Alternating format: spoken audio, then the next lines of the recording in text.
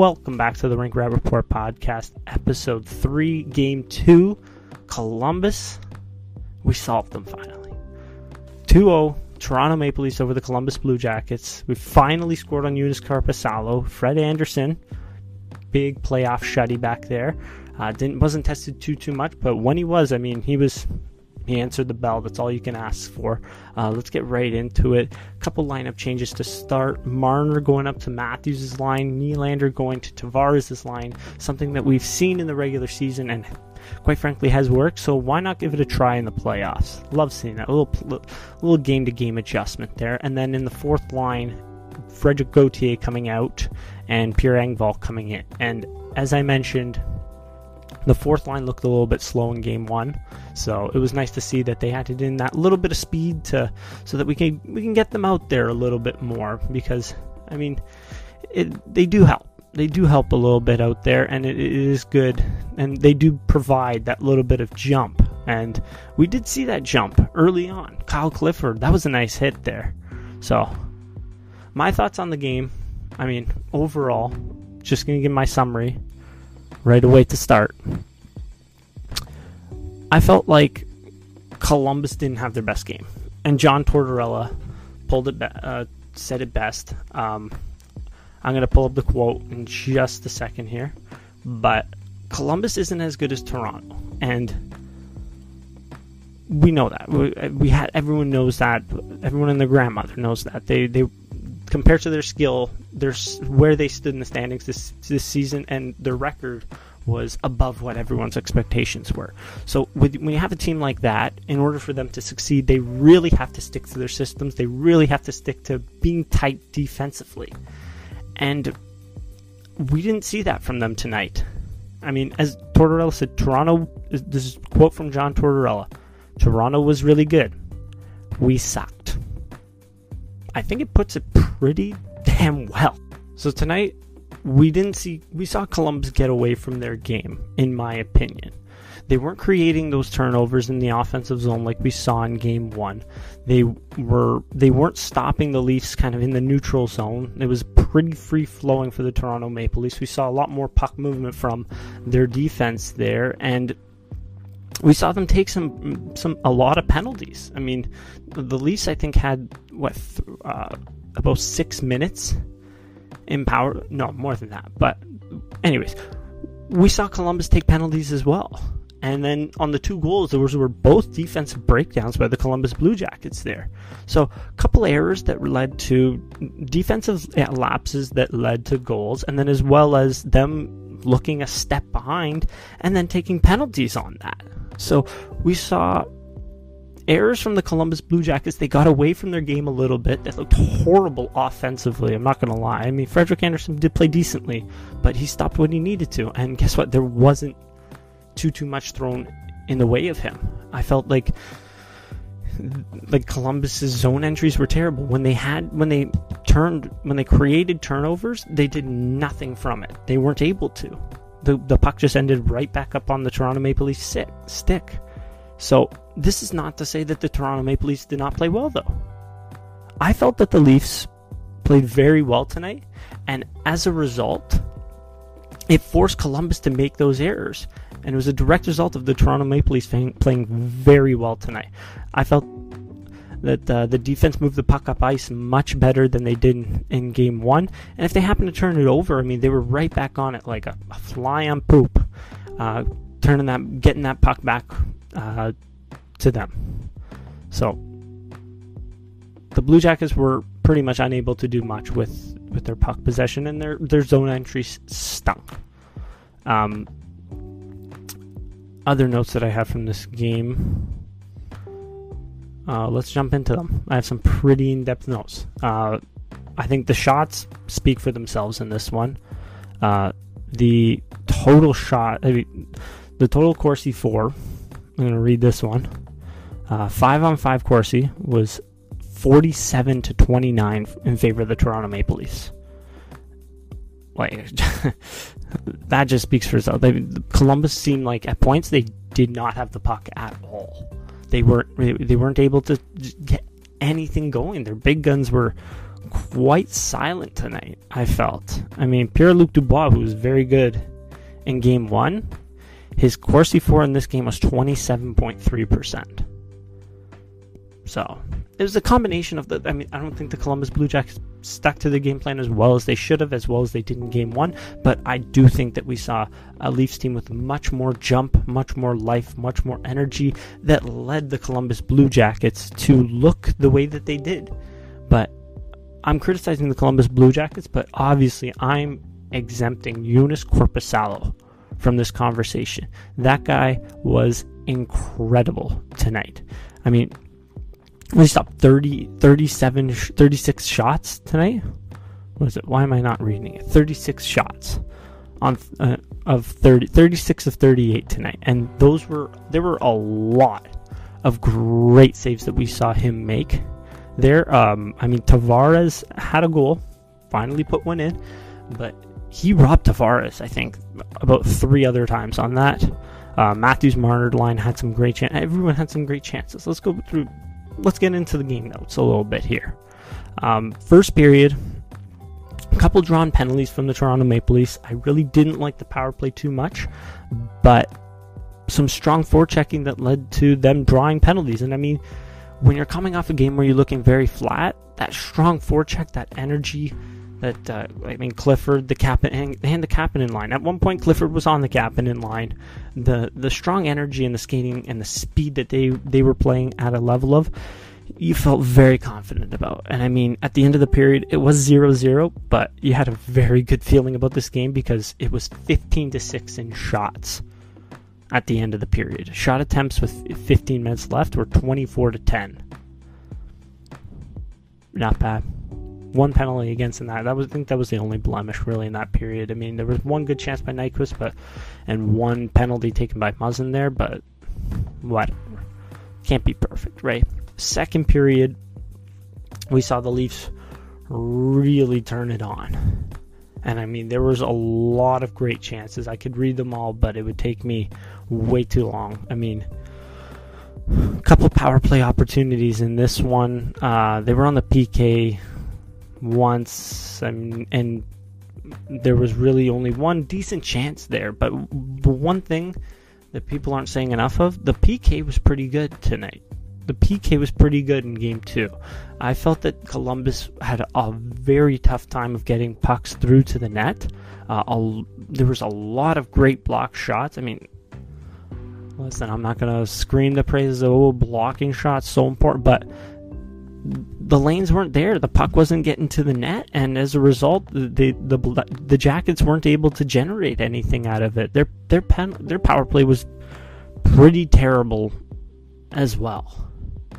So again, in the carryover from the first to the second was they brought that speed. They still had that energy, and as a result, they were still drawing those penalties.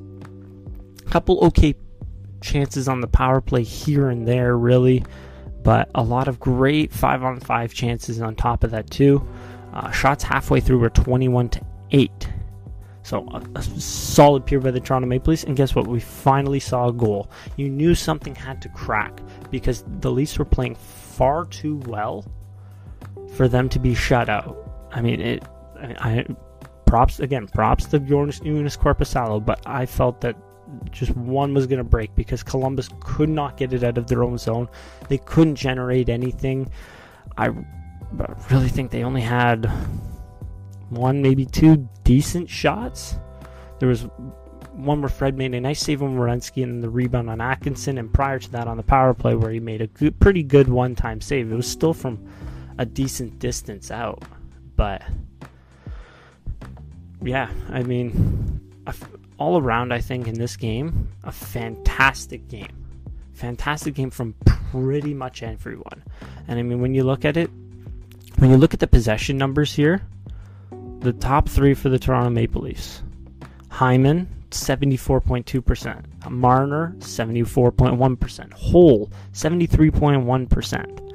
And to me, those were three guys. And then Tavares was down there too. Matthews, Tavares, Kerfoot. But to me, those top three guys were guys that were in need of a big bounce back game, and we really got it from them tonight, especially Justin Holl. Justin Holl playing first pairing with Jake Muzzin. I think he really needed to step up tonight, and you know what? He did. He did have a very good chance to score in the second period there, but Yunus Korpisalo came up big again. So, what were the big differences between Game 1 and Game 2? I think the big difference was just, I hate to be cliche about it, but the energy level was there. The Leafs were skating faster. They weren't turning over the puck as much. The puck movement from the defense was astronomically better, I felt. The puck movement from the defense, the energy level was there. I mean, flipping Nylander and Marner just seemed to click so much better. And as a result, we got higher quality chances, and we got a couple goals finally. We got a couple goals.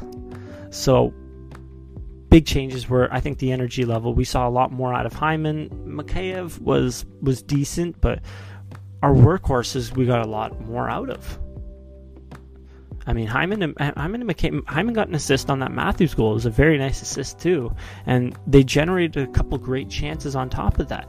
I think the one thing that really spoke to me in this one play that spoke to that in this game, there was a play.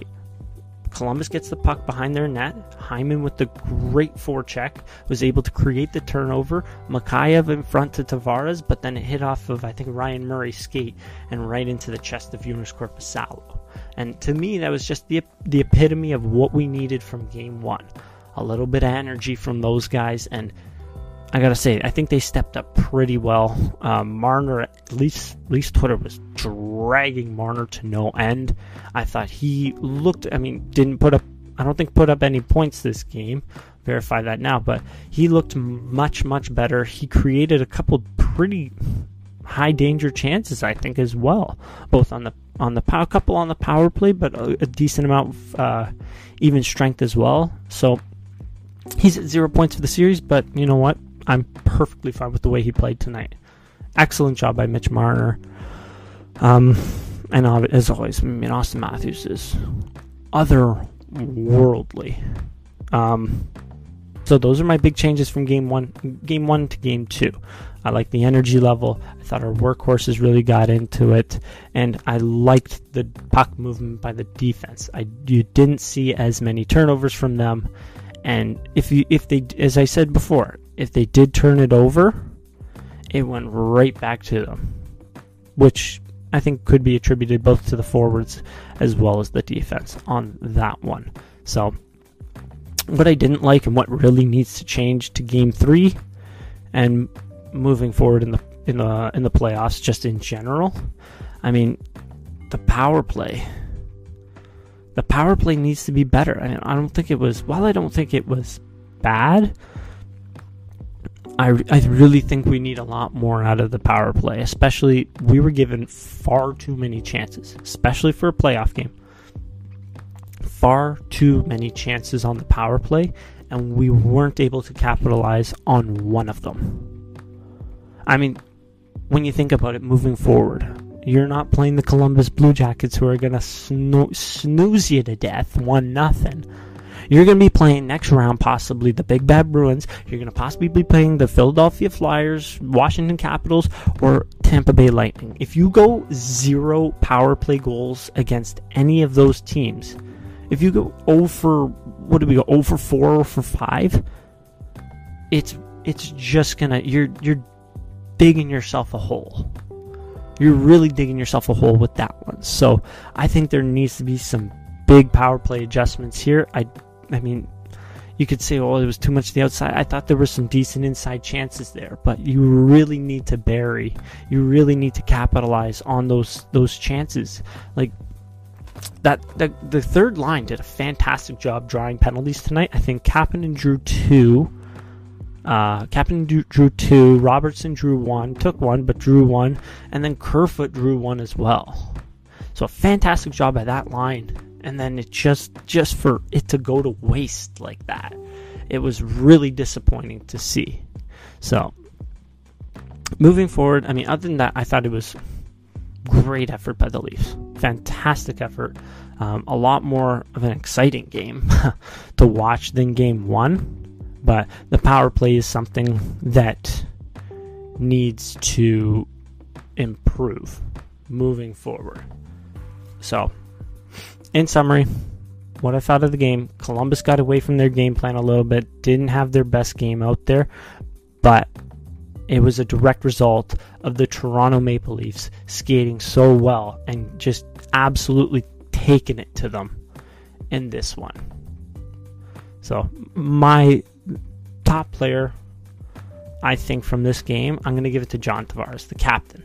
A nice breakaway goal, 8 total shots on net. I thought he was just buzzing out there. You could tell he was getting a little bit frustrated because he was getting some grade A chances, and even Nylander had one that went right through the crease. I think it was, or no, yeah, pretty much right through the crease as well. But John Tavares, 8 shots out there, 1 goal, ton of chances. I think 66% Corsi for, and his relative Corsi was,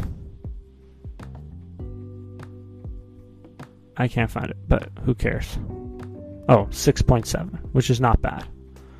The leader on the Leafs was Hyman with 20.9. How are you? One guy that I think needs to step. I didn't think that Mikheyev had the best game, but it was a little bit better. Taking steps towards the right, and taking steps in the right direction. I think my expectations were probably a little bit too high for him in this one. And then, so if I were to rank each of the pairings, each of the lines, I think it would be very tough. I mean, the Matthews line got a goal, right? Matthews 1 goal, 1 assist. I think his assist might have came from the Morgan Riley empty net, and yes, it did. But the Matthews line with a goal, the Tavares line with a goal. So to say that, those 2 lines were so much better than the Kerfoot, Kapanen, Robertson line, I think is unfair. And it was because, as I mentioned before, that line drew 4 penalties this game, and I think when you're drawing 4 penalties in a game, it provides a team with so much energy and so much momentum. I thought they forechecked fantastic. They did a fantastic job forechecking in this game. And you know what? When those guys were thrown out there on the second power play, they also put together some good chances. I mean, per 60, I guess, per minute, I thought the second power play generated more chances than the first. Now, it's relative. Obviously, the first power play, I think, did have more chances overall, but they were out there longer. They were out there more than the second power play. So, kudos to the second power play. I thought they did a great job out there. I thought that they did a fantastic job drawing penalties as well. If they keep doing that, I mean, we're going to keep buzzing, plain and simple. But so to rank one over the other is very tough because all 3 lines I thought were very, very good. But if I had to pick one, I'll go Tavares line, Matthews line, then the Kerfoot line, and then the 4th line. They didn't play much, but it was an improvement. It was good. So, although I ranked one over the other, I liked how the top 3 lines played, and I think if they continue that, we're gonna see a lot of success. We're gonna see a lot of goals. As to the defensive pairing, one thing, I don't know how I almost forgot this, but hopefully Jake Muzzin is feeling better. Not just like, I want him back in the lineup so quick. I really hope that he is doing better. That was a bit of a scary sight to see him coming off on a stretcher. So, ranking the defensive pairings, in this game, I thought that Muzzin-Hole was drastically better than what we saw from the game before. I'll go with them number 1. The Riley pairing number 2. Cody Ceci didn't drag him down too much in this game. Yeah, he actually had a decent chance. I think he fed Tavares on one of those decent chances there. Not a great game by any stretch of the imagination, but Ceci was a little bit better in this one, so that was nice to see. And then the Barrie pairing was decent this game. I didn't mind them really. So, whole pairing, Riley pairing, Barrie Dermott pairing. So, Going into Game 3, the one thing, I don't know how I almost forgot this, but I think the power play needs to be better. And then there is going to be one lineup adjustment, and that is a left-handed defenseman is coming in. So people are speculating, is it Sandin? Is it Marincin? I can almost guarantee it's between Marty Marincin, even though I think that is the worst decision ever. As we saw in Game 1, the Leafs defense struggled to move the puck up the ice, and as a result, they weren't able to generate anything. It was a very tough look back there when CC had the puck, even when Muzzin or when Hole had the puck. When they weren't able to move the puck up ice, it stifled the offense. So by putting someone in there, there's an offensive stifler themselves. They can't generate nothing unless it's one game against the Vancouver Canucks. It blows my mind that I have a good feeling that Martin Marincin is going to be in the lineup for Game 3. I'm like, Marty Marincin, like, I'm speechless. I'm completely speechless. I don't even know how to describe his game. Marty Marincin is going to be such a terrible matchup against the Columbus Blue Jackets. This guy is slow. This guy can't stick handle. This guy can't pass the puck up the ice. What is he going to do? He's better defensively than Sandin. That's fantastic. Columbus can't score, though. So what are you defending against? Like, having less errors than you do things that you do well, it's net. You're not netting as much as someone that does something well and then makes a couple errors. And that's what I think you're getting from Rasmus Sandin. I don't understand why he's not in the lineup. We've seen some fantastic hockey from Rasmus Sandin this season. He's a very good skater. We have seen some bad hockey from him as well. But he's a good skater. He's a fantastic passer. He's a smart player. And when he's in his element, which I think he would be in Game 3, he's a terrific option for third pairing. Martin Marincin, I cannot say any of that. So, looks like we're going to get a Marty party in Game 3, unfortunately. My guess on defense is that there's a couple different options that they can go with. Possibly we see Riley Hole, and then Dermott Sandin, and then Marincin Barry. There's a lot of different options that you can play with there. I think we're going to see a huge increase in Morgan Riley's minutes, his usage at 5-on-5 especially. He's going to be a big key for Game 3. In terms of the other pairings, it's going to be tough. I think Dermott CC is going to be the play, unfortunately, and then Barry in the third line. But again, we'll see. We'll probably get the Leafs PR notification soon.